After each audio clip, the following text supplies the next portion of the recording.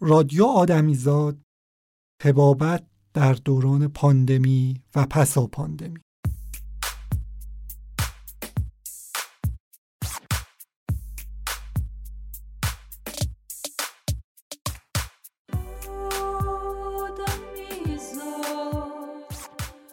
شیوع پاندمی کووید 19 زندگی ما رو خیلی تحت تاثیر قرار داده و زندگی و کار پزشکان توی دوران پاندمی خیلی بیشتر از بقیه تحت تاثیر قرار گرفت.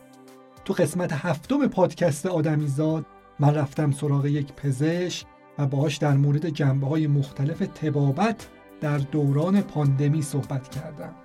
به قسمت 7 آدمیزاد خوش اومدید.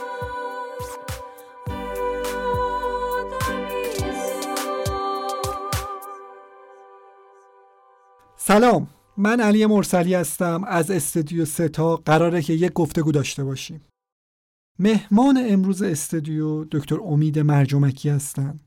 با قلم امید احتمالاً همکاران پزشک از طریق کانال تلگرامی امیدگاه که این روزا مطالبش توی فضای مجازی به اشتراک گذاشته میشه آشنا هستند. دکتر مرجمکی متخصص پزشکی ورزشی هستند و ما البته توی این قسمت در مورد طبابت در دوران پاندمی با ایشون گفتگو میکنیم.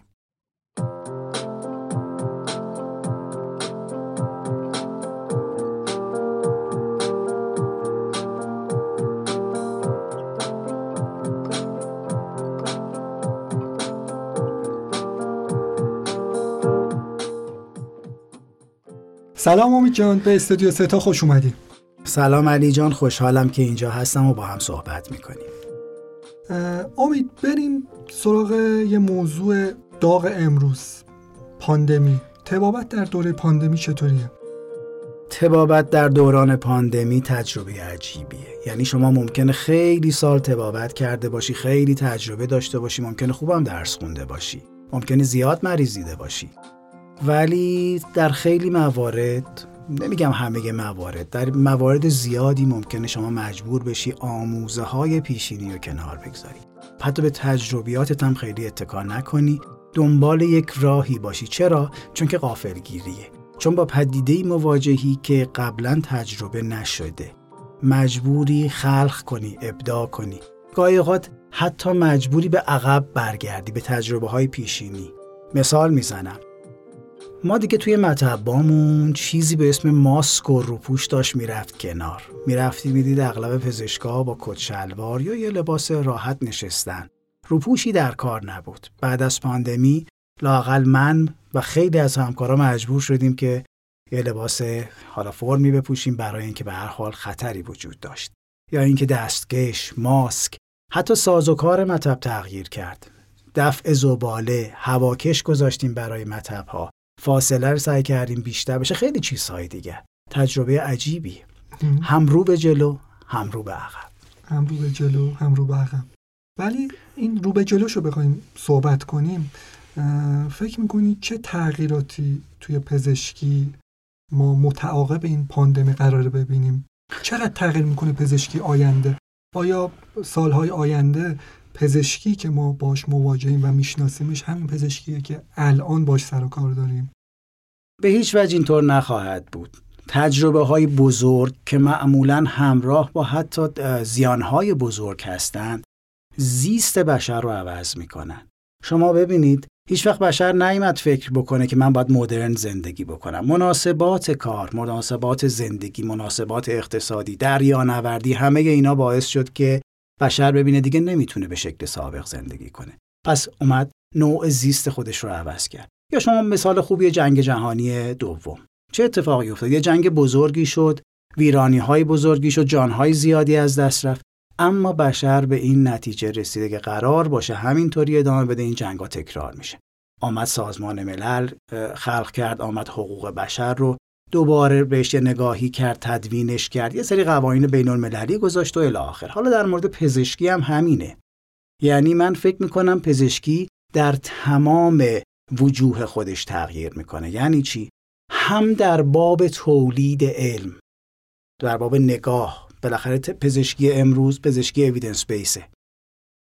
کند یک مقداری به نظر من. یعنی مثلا وقتی دارویی میاد وسط بعد سالها روش بگذره که این دارو تایید بشه، بعد خیلی رفته در موارد مزمن داره کار میکنه، مثلا در مورد دیابت، در مورد بیماری‌های قلبی، در مورد بیماری‌های مثل سرطان و اینجور چیزها، اما فراموش کرده بود که بیماری‌های حاد وجود دارن. بیماری‌های واقعا بیماری عفونی خیلی کم شده بود و فکر می‌کرد که دیگر کنترل شده، پس سازوکاراش از دست رفته بود. اما الان می‌بینیم اون سازوکار پزشکی، یعنی اون سازوکار علم پزشکی اینجا خیلی دچار ضعفه، مستعصله. در باب تشکیلات هم همینه، در باب تشکیلات سازمانیش، ارائه خدمت پزشکی دیدیم خیلی ایراد وجود داره، دیدیم که پزشکی جا موند. در باب تجهیزات هم همینطور. در باب اخلاق پزشکی ما دیگه مثال معروفیه، دیدیم مثلا توی بعضی کشورها مجبور شدن چون ونتیلاتور کم بود بگن ما از یه سنی به بالا دیگر ونتیلاتور نمیبندیم و برای سن پایینتری میگذاریمش. خب این چیز عجیبیه، تجربه خیلی عجیبیه. اخلاق پزشکی کجا میتونه بگه؟ خب پس این چه چیزی بود؟ الزام کمبود تجهیزات بود. یا نحوه ویزیت کردن. شما ببین ما دیدیم که میزان بالایی از درمانگرا از دست رفتن، یا ما دیدیم تجهیزات محافظ اون محافظت لازم رو ندارند یا تحملشون سخته. شما مثلا 24 ساعت یک لباسی باید تنت باشه که اصلا آب بدنتو کم میکنه، باعث میشه خسته بشی. خب بشر به اینا فکر خواهد کرد. هم نحوه تولید علم تغییر خواهد کرد در پزشکی، هم تجهیزات تغییر میکنن، هم تشکیلات تغییر میکنه. شاید پزشکی آنلاین مثلا خیلی بیشتر بشه، شاید نحوه معاینات تغییر بکنه، تست های لابراتواری آزمایشگاهی ممکنه خیلی تغییر بکنه. ممکنه لزومی وجود داشته باشه که خب تحقیقات بیشتری در این زمینه بشه، شرکت‌های بزرگتری، سرمایه‌گذاری‌های بزرگتری. و ببینید واقعاً بعضی مواقع هست شما یک پدیده رو هر چقدر بخونی تا تجربهش نکنی متوجه نمیشی. سالها قبل ما خونده بودیم آثار فوکو رو در مورد پزشکی بالینی، رابطش با قدرت. اینو خونده بودیم، میدونستیم تقریبا، اما نمیفهمیدیمش. اینجا فهمیدیم که چقدر مهمه. اتفاقا من میخوام در همین مورد ازت سوال بپرسم. امید، رابطه بین پزشک و بیمار، خب بالاخره این اقتدار پزشکی سنتی که وجود داشت، فکر میکنی که پاندمی چه تأثیری میذاره؟ از یه بابت خب ما فکر میکنیم که شاید پزشکا دوباره دارن اقتدارشون رو پس میگیرن به یه نحوی، چون بشر با یه بحرانی مواجهه که نهایتاً از پزشکا میخواد که اینو حلش بکنن. از طرف دیگه هم خب ما با یه بحرانی مواجهیم که پزشکا نمیتونن هم حلش بکنن. مردم شاید نسبت به سیر علم یه خورده خوشبین بودن، یعنی انتظار داشتن که تو 6 ماه 7 ماه تو حداقل تا الان یه درمان قطعی، واکسنی، اصلا یه آپدیت جدیدی که نحوه مواجهه ما رو با پاندمی تغییر بده ابداع بشه. این اتفاق نیفتاده. یعنی تقریبا اگه ما فکر کنیم همین چیزایی که اسفند داشتن دکترها میگفتن تقریبا دارن همونا رو میگن و غیر از یه سری مسائل ضد و نقیض که باز خیلی به قول تو این اویدنس پشتش نبوده، یعنی زمان اصلا اجازه نمیداده که در واقع قرائن و شواهد بیاد پشتش و یه چیز کاملا مبتنی بر شواهد بشه. چیز جدیدی نداریم. باز میگیم فاصله گذاری اجتماعی، ماسک بزنید، دستاتون رو بشورید. خب چیز جدیدی انگار پزشکی امروز هم در رابطه با بیماران نداره. اینا رو در نظر بگیریم فکر می‌کنیم چه تغییری توی این رابطه پزشک و بیمار ایجاد میشه؟ من همون میخوام از این صحبتت چون به فوکو اشاره کردی ادامه همون رو صحبت کنیم. اولا این بحث اقتدار پزشکی رو گادامر راجبش خیلی خوب صحبت کرده. میاد خیلی هم اشاره میکنه به لغت در انگلیسی که در فارسی میشه 2 تا لغت، یکی اقتدار پزشکی، یکی اقتدارگرایی پزشکی. متاسفانه در بازه‌های زمانی متفاوت، خاصه شاید در لحظه ورود طب بالینی به ایران، چیزی که متولد شد یک اقتدارگرایی طبی بود. هم حکومت اقتدارگرا بود زمان رضا شاه، لازم هم بود. یعنی جامعه شاید این رو چون داشت تجربه جدیدی رو پشت سر میگذاشت. برای مدرنیزه شدن شاید یک اقتدارگرایی لازم بود. در طب هم اینطور بود. داشت نوع خاصی از درمان می آمد که کلماتش در بین مردم موجود نبود. دستگاه فهمش در میان مردم موجود نبود. یعنی چی؟ ببین امروز شما مثلا وقتی میای راجع به یک واژه پزشکی صحبت میکنی، اغلب مریضا شاید متوجهش بشن. مثلا میای میگی که شما عفونت ادراری دارید، همین کلمه عفونت اون موقع شاید 100 سال پیش این کلمه خیلی باب نبود، الان خیلی عادی شده. اون زمان مردم با کلمات دیگری زیست میکردن، سردی، گرمی، نمیدونم مزاجش سودایی، بلغمی و اینجور چیزها. ولی طب جدید با اینا کار نمیکرد، با آناتومی کار میکرد. یعنی مثلا میومد میگفتش که کلیه. شاید واقعا الان خیلی ما راحت راجع به کلیه صحبت میکنیم یا قلب. خیلی از مردم هم جای قلبشون رو نشون میدن، ولی شاید 80 سال پیش 70 سال پیش جای اینا رو نمیدونستن، نه از کلمات پزشکی خبر داشتن، نه از آناتومی، نه هیچ چیز دیگر. خب اون پزشک مجبور بود نه تنها مقتدر باشه، اقتدار داشته باشه، بلکه اقتدارگرایانه هم رفتار بکنه.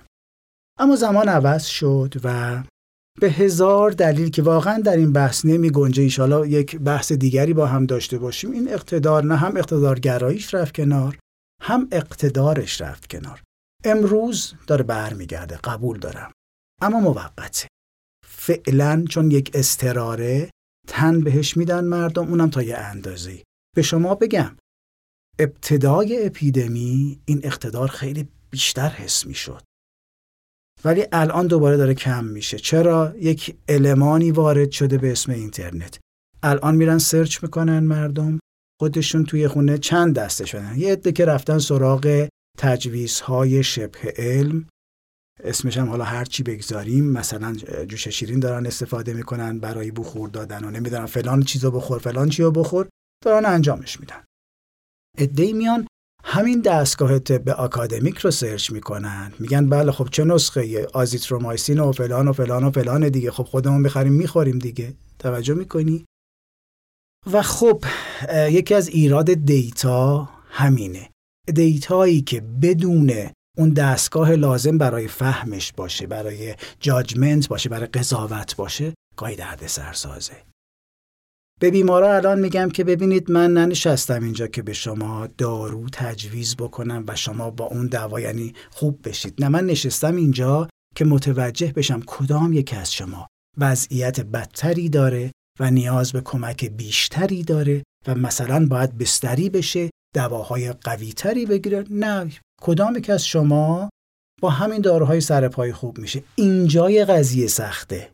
اینجا رو شما باید به من بسپارید. شرح وظایف من در مطب با شرح وظایف من در بیمارستان متفاوته.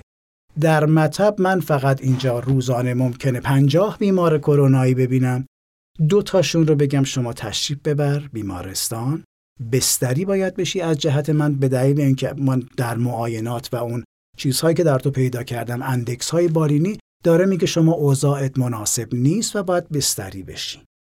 ببینید اینجا یک اقتداری هم در این قضیه مستتره که فرق میکنه با اون اقتدار پیشینی. اینجا من دارم از دستگاه علم و اون توان قضاوتیم اقتدار میگیرم.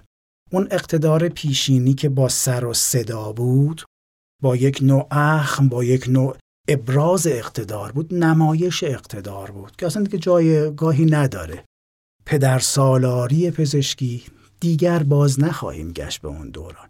ما به نوعی وارد جایی میشیم که نه فرد پزشک بلکه اون دستگاهی که نمایندش هست بهش این اجازه رو میده که اون فرد، اون مراجع رو در اختیار بگیره، به نوعی عنان اون بخش از بیماریشو در اختیار بگیره. الان اقتدار من به خاطر اون توان قضاوت کردنم هست.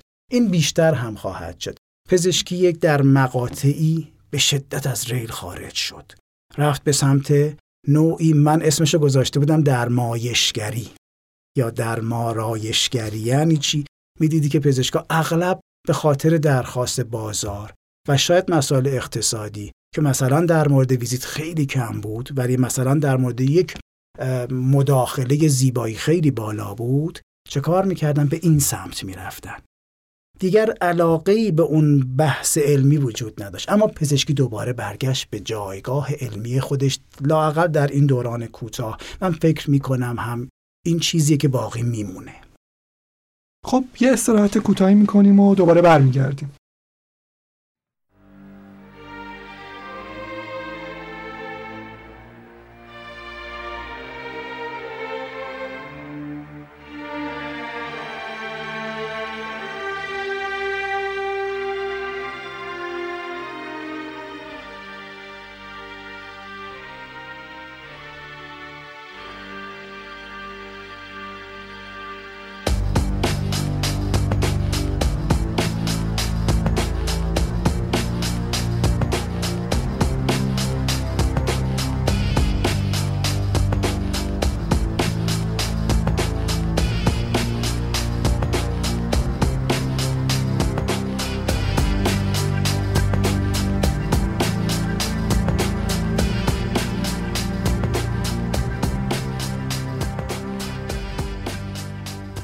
در مورد تغییرات پزشکی صحبت کنیم که خود وارد جزئیات بشیم. امید، در مورد اینی که یه سری فناوری‌ها امروز وارد شده که قبلا نبوده. خودت در مورد اینترنت صحبت کردی و اینکه یه سری از مراجعین ما میرن از اینترنت سرچ میکنن، اطلاعات کسب میکنن.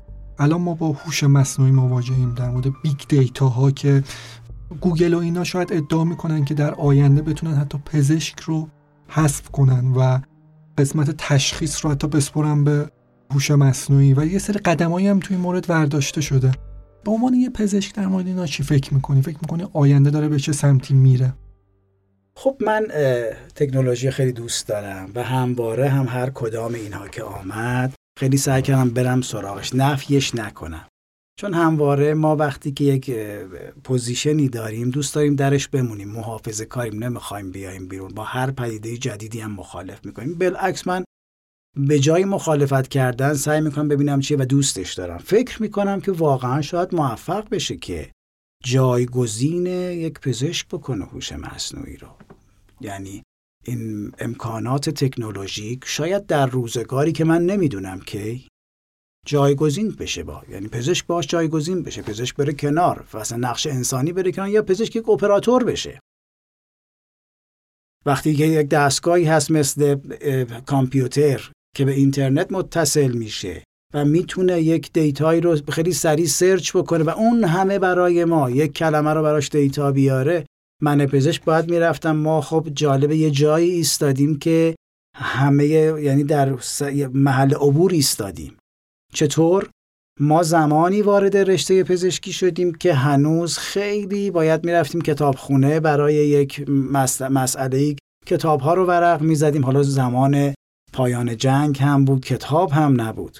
به سختی باید میرفتیم مثلا از کتابخونه یک کتاب آناتومی رو می‌گرفتیم، یک کتاب فیزیولوژی، اینو ورق می‌زدیم تا اون چیزی که می‌خواستیم تا یه اندازه‌ای پیدا کنیم. اما شما الان یک کلمه، مثلا هر کلمه پزشکی، هر کلمه دیگر رو به راحتی وارد میکنی توی گوگل، به شما کلی دیتا میده. بارها شده توی مطب یک مطلبی یادم رفته، دیدم حضور ذهن ندارم، سریع سرچ کردم، یا خواستم به بیمار یک دیوایس، یک وسیله‌ای رو نشون بدم، سریع اون عکسش آوردم بهش نشون دادم. خب این معلومه که خیلی برتر من هر چقدر هم خونده باشم، هر چقدر هم آزموده باشم، اون از من خیلی جلوتر داره حرکت میکنه. اما مشکلات خاص خودش رو داره و شاید در زمان دورتری این عملی بشه، ولی من اعتقاد دارم که میشه. ببین مثلا همین پاندمی که آمد، شاید یکی از فوایدش همین باشه، مقاومت‌های دستگاه پزشکی رو کمی بشکنه. یعنی چی؟ خب ما پزشکا اعتقاد داریم که به هر حال جاجمنت ما خیلی مهمه دیگه و شاید به سختی بایستیم جلوی این سیستم، ولی اینجا دیدیم نه، ما نیاز به یک اسیستنت قوی داریم، یک دستیار قوی که بتونه سرعت ما رو بالا ببره. شاید 100 سال پیش، 200 سال پیش مردن از یک بیماری خیلی پذیرفته بود، الان بشر امروز نمیپذیره.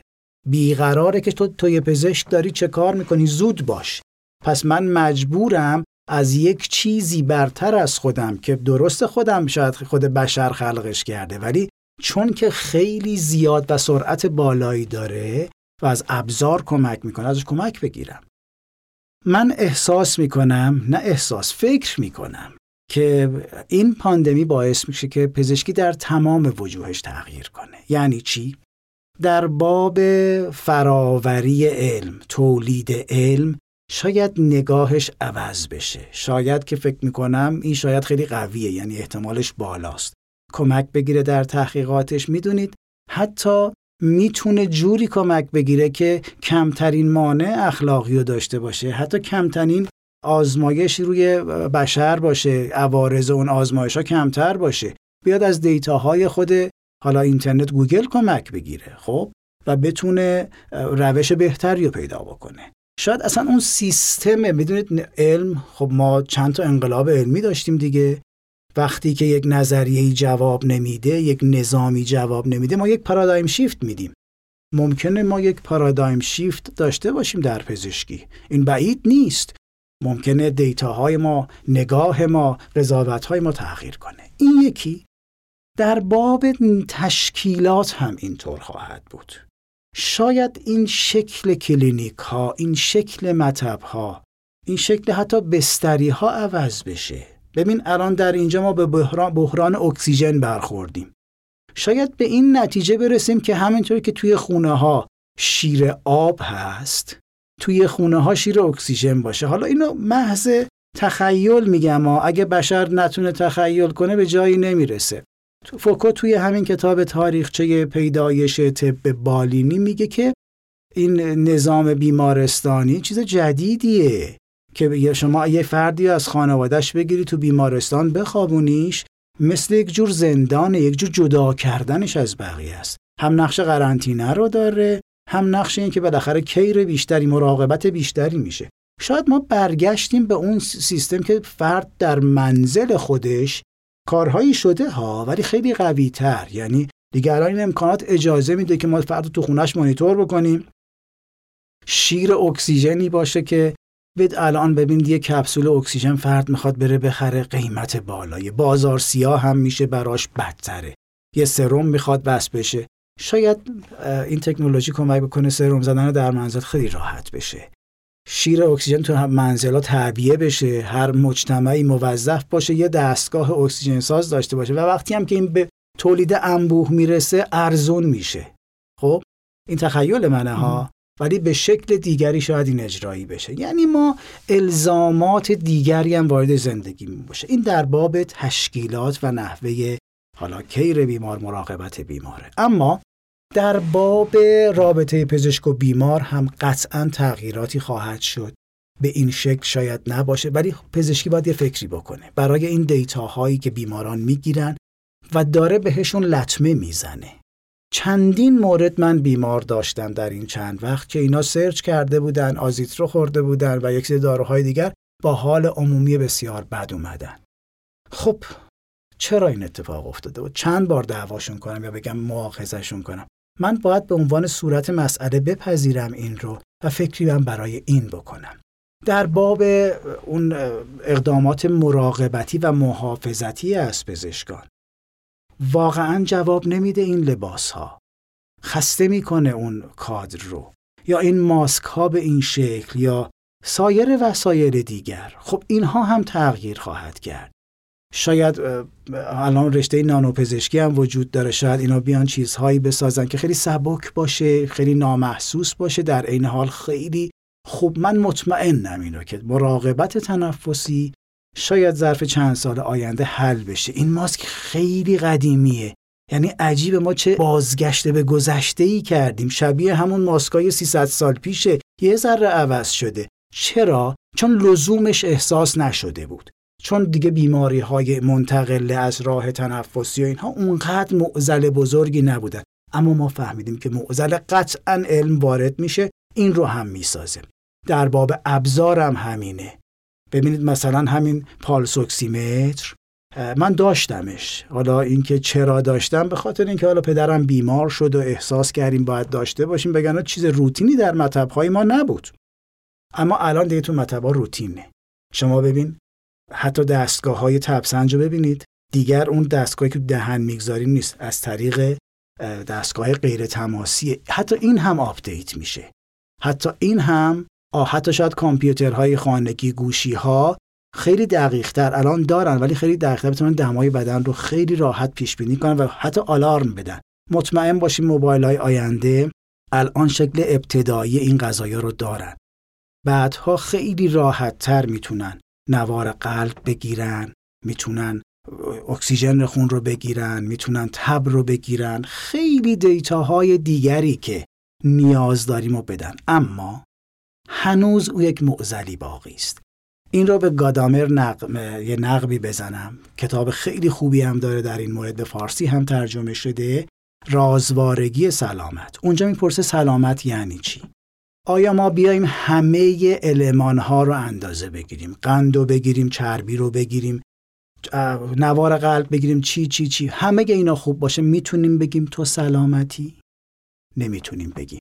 شاید اتفاقی در سطح مولکولی در جریانه که ما ازش بیخبریم. مرز بین سلامتی و بیماری هنوز کاملا مشخص نیست. مرز بین مرگ و حیات هم هنوز معضل پزشکی به طور قطع نمیتونه بگه که کی یک فردی کاملا مرده. در مواردی میدونیم دیگه تعیین مرزش دشواره.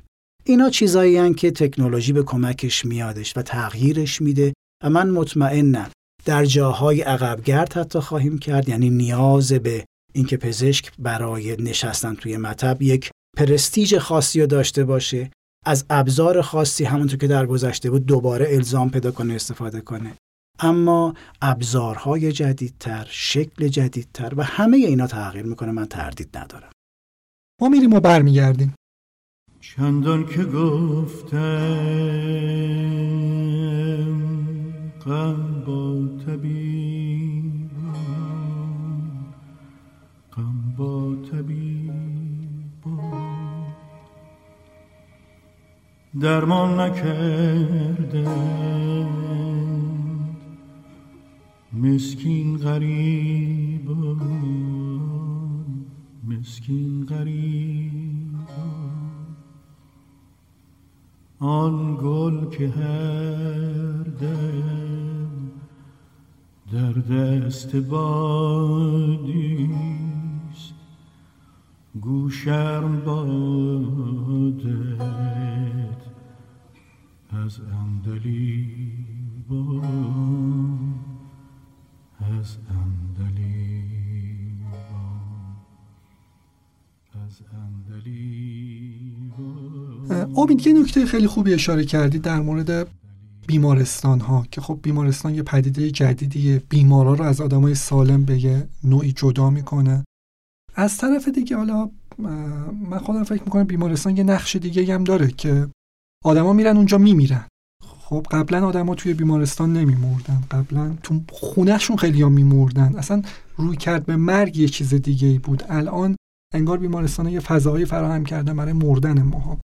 این نگاه پزشکا به مردن با توجه به اینکه عمر بشر افزایش پیدا کرده، ما سنین بالا با یه بیماری‌های مزمنی مواجهیم و خب قراره هممون هم بمیریم. خب و انتظار از پزشکی اینه که ما رو زنده نگه داره. این نگاه به مردن، پزشکا اصلا در مورد مرگ آیا آموزش میبینن که با مرگ چطوری اصلا مواجه بشن؟ چون همه ما بالاخره با این مواجه میشیم و پزشکا از همه بیشتر با این قضیه مواجه میشن، چون همش با آدمای سر و کار دارن که با مرگ مواجه میشن.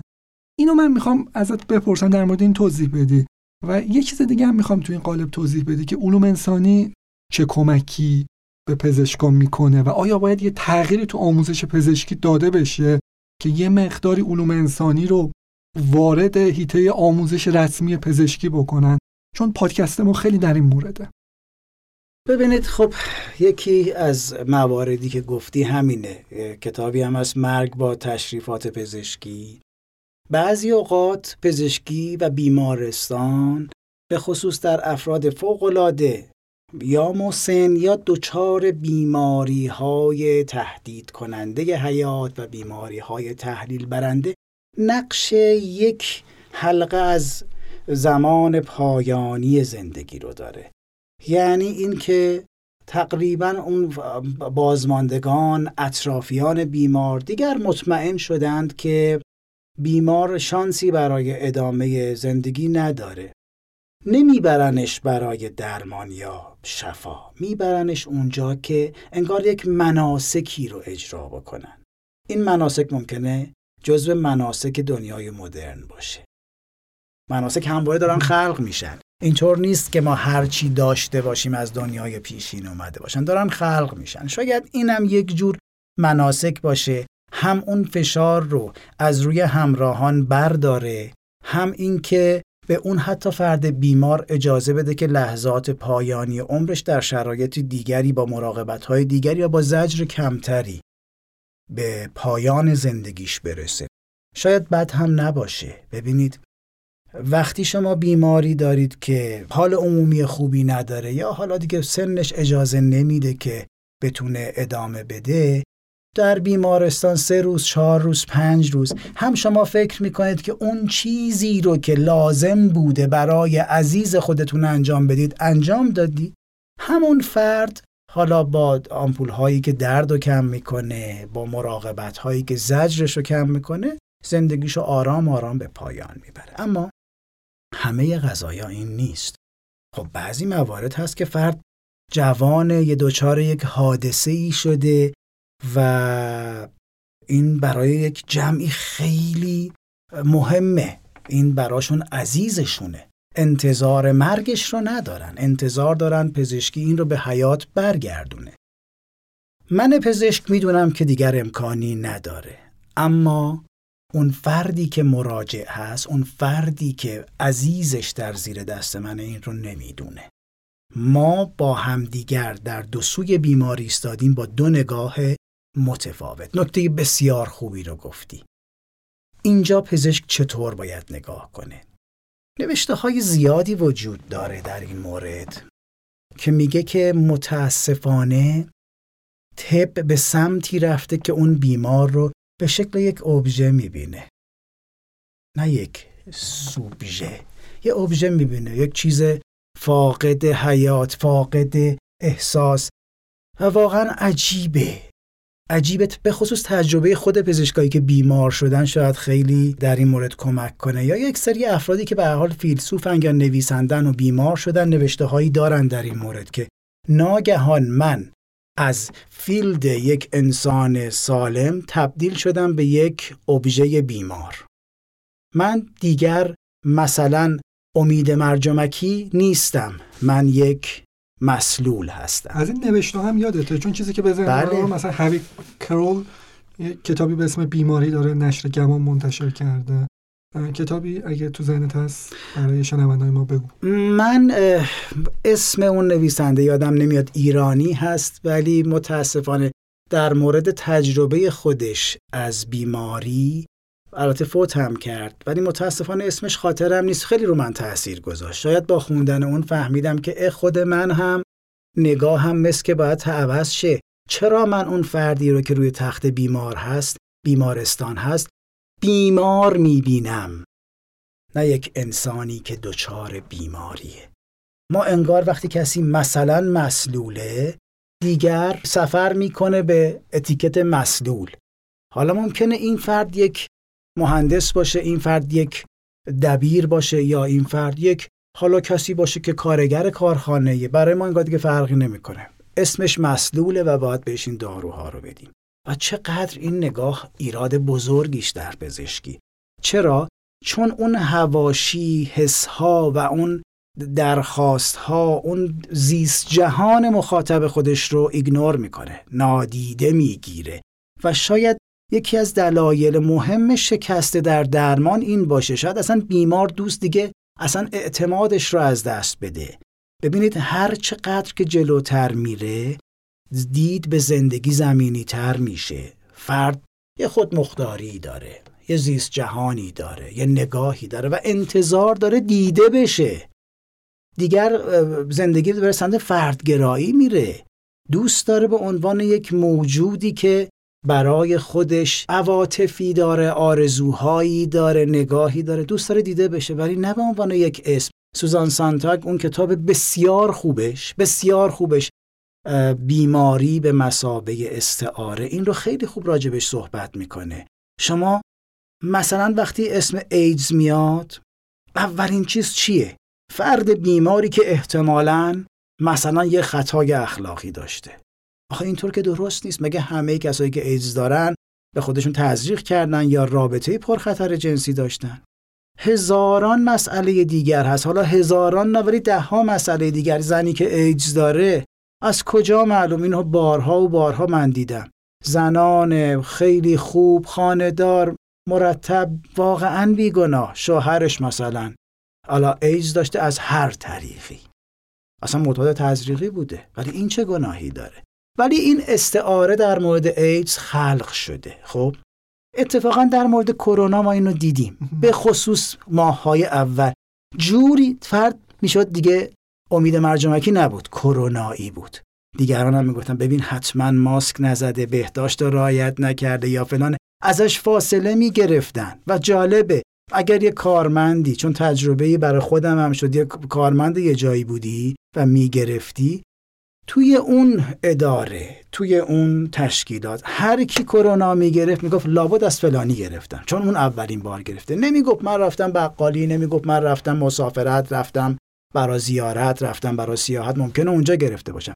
چون این تنها کرونایی بود که دیده بود میگفت قطعا از این گرفتم. ولی چون زیاد شد این موارد، واقعا این استعاره خورده کم شد، اما استعاره های دیگری خلق شد. یه سوالی واقعا الان تو ذهن منه، چرا اینقدر بشر با استعاره زندگی میکنه؟ شاید برای اینکه زخمشو کم کنه. و مکانیسمای عجیب مثل انکار. بارها توی مطلب ازم پرسیدن دکتر واقعا این بیماری وجود داره یا کار خودشونه؟ حالا این خودشون کیان بماند. این سوال ها هست. با انکار وارد میشه. اصلا من ماسک نمیزنم، اعتقادی ندارم، چون که من فکر میکنم اصلا وجود نداره. بعد یه سری نوشته های باز تلگرامی و اینترنتی هست که بله این بیماری یک چیز ساختگی است، نمیدونم یا به فورجی ربطش میدن یا به چی.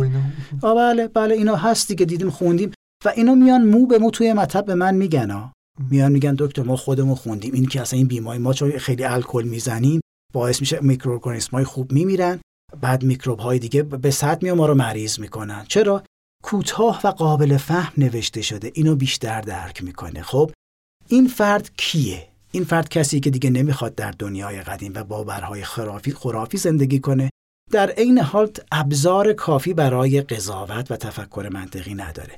میاد از ابزار تکنولوژیک استفاده میکنه ولی نوشته هایی که بتونه بفهمه رو به موقع واقعیت میگیره.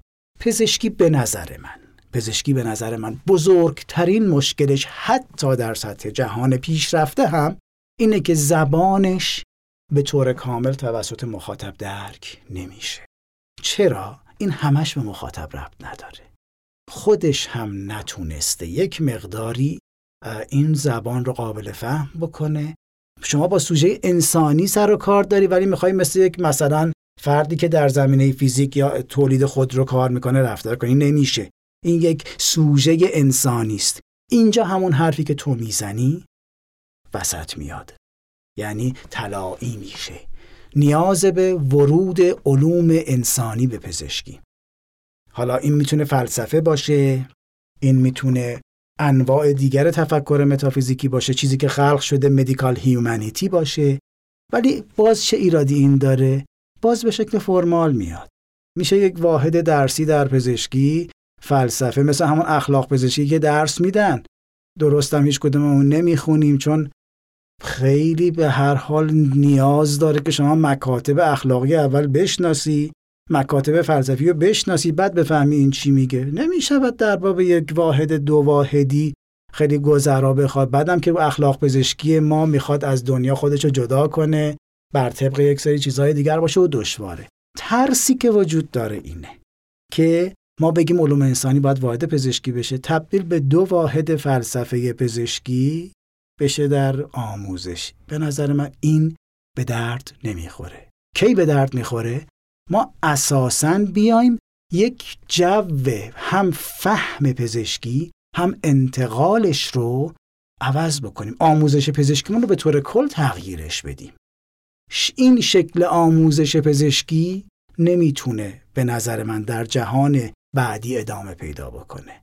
نمیتونه با یه سری ابژه روی تخت خوابیده‌ای که شما واقعا جوری بهش نگاه میکنی که از دایره انسانیت خارج شده ادامه پیدا بکنه. اما با 2 واحد فلسفه هم نمیشه. به طور کل تفکر، دریچه، منظر، افق، همه چیزای پزشکی باید آپدیت بشه. اون استاد پزشکی که مثلا در جراحی فوق‌العاده کارش خوبه، باید حین آموزش جوری آموزش ببینه که نگاهش هم سفر کنه به این نگاهی که ببینید واقعا ما وقتی وارد رشته پزشکی میشیم نگاهمون متفاوت میشه. ما واقعا یک جوری جدا میشیم از جماعت شاید دیگر جامعه. خب حالا این جدا شدگی رو میشود به شکل دیگری انجامش داد. میشود در نوع آموزش مثلا فلسفه زبان رو آورد، میشود هرمنوتیک رو آورد. این که فرد میاد، من بارها اینو مثال زدم، فرد میاد میگه که دکتر من معدم درد میکنه. شما وقتی اینو میشنوی میگی که آها حتما این میدونه معدش کجاست، حتما قبلا هم پزشک دیگری رفته.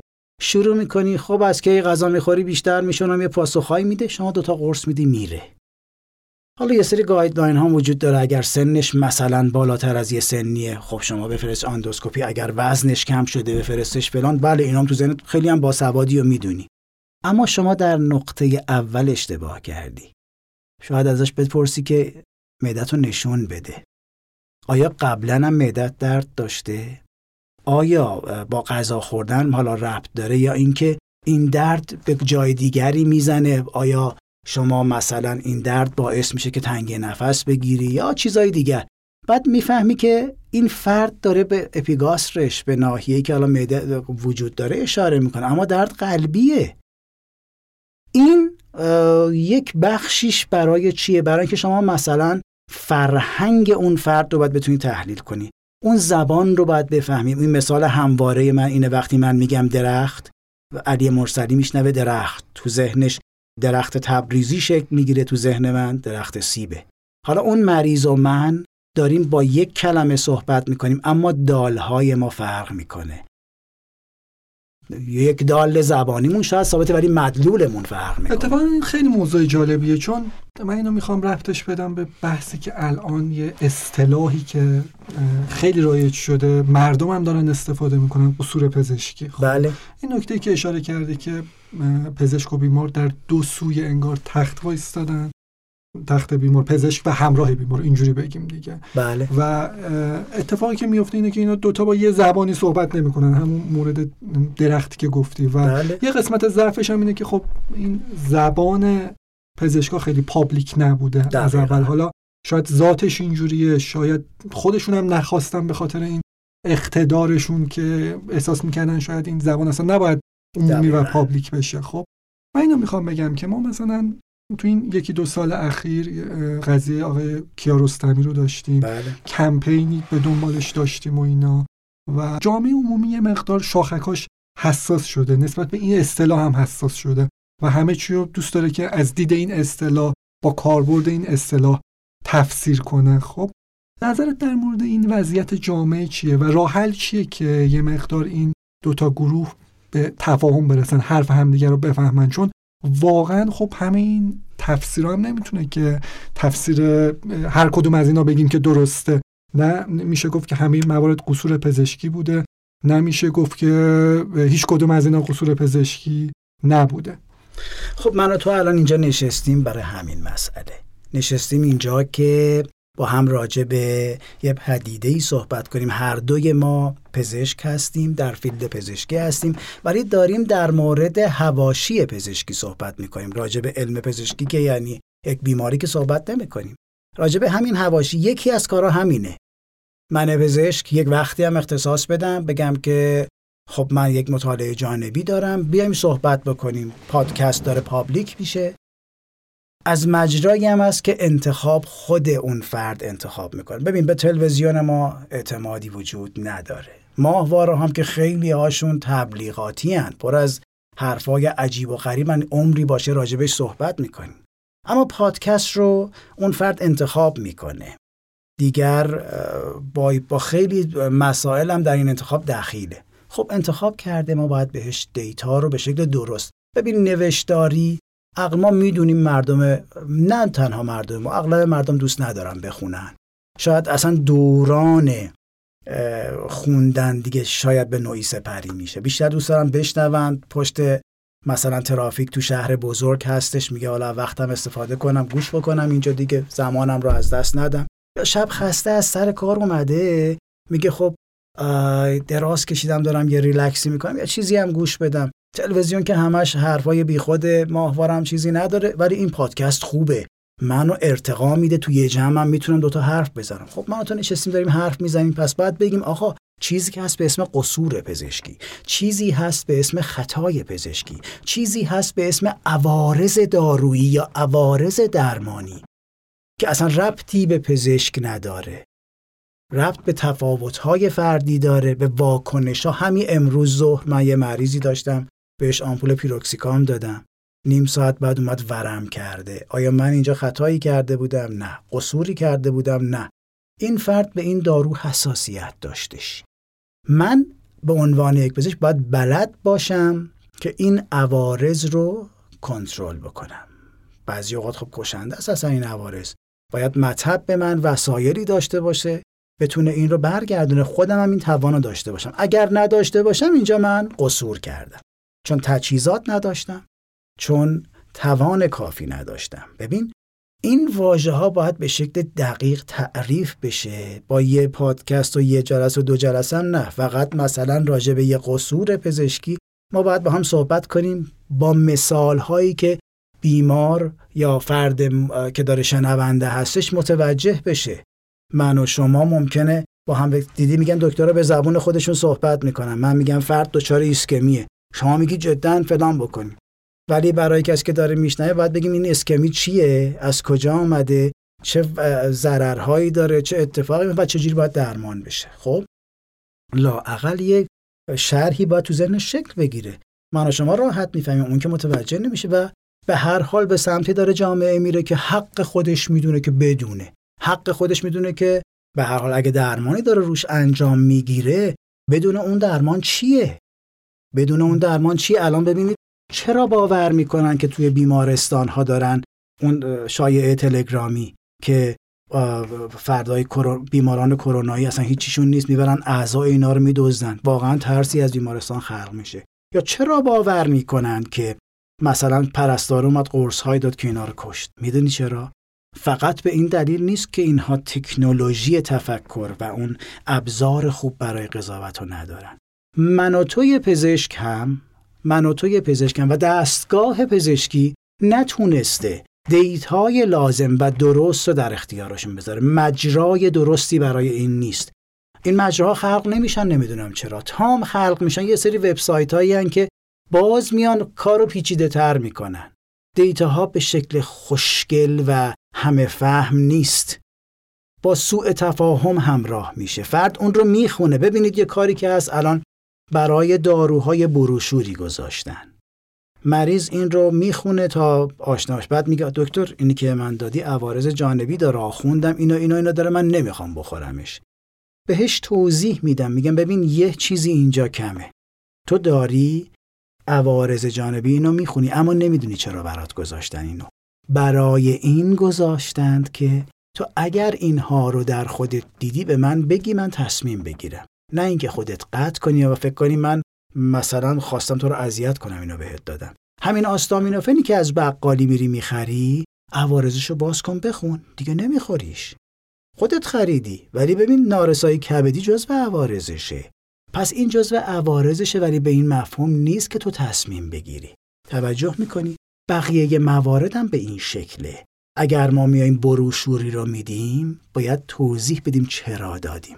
ببین چرا روی کرد به داروی گیاهی زیاده.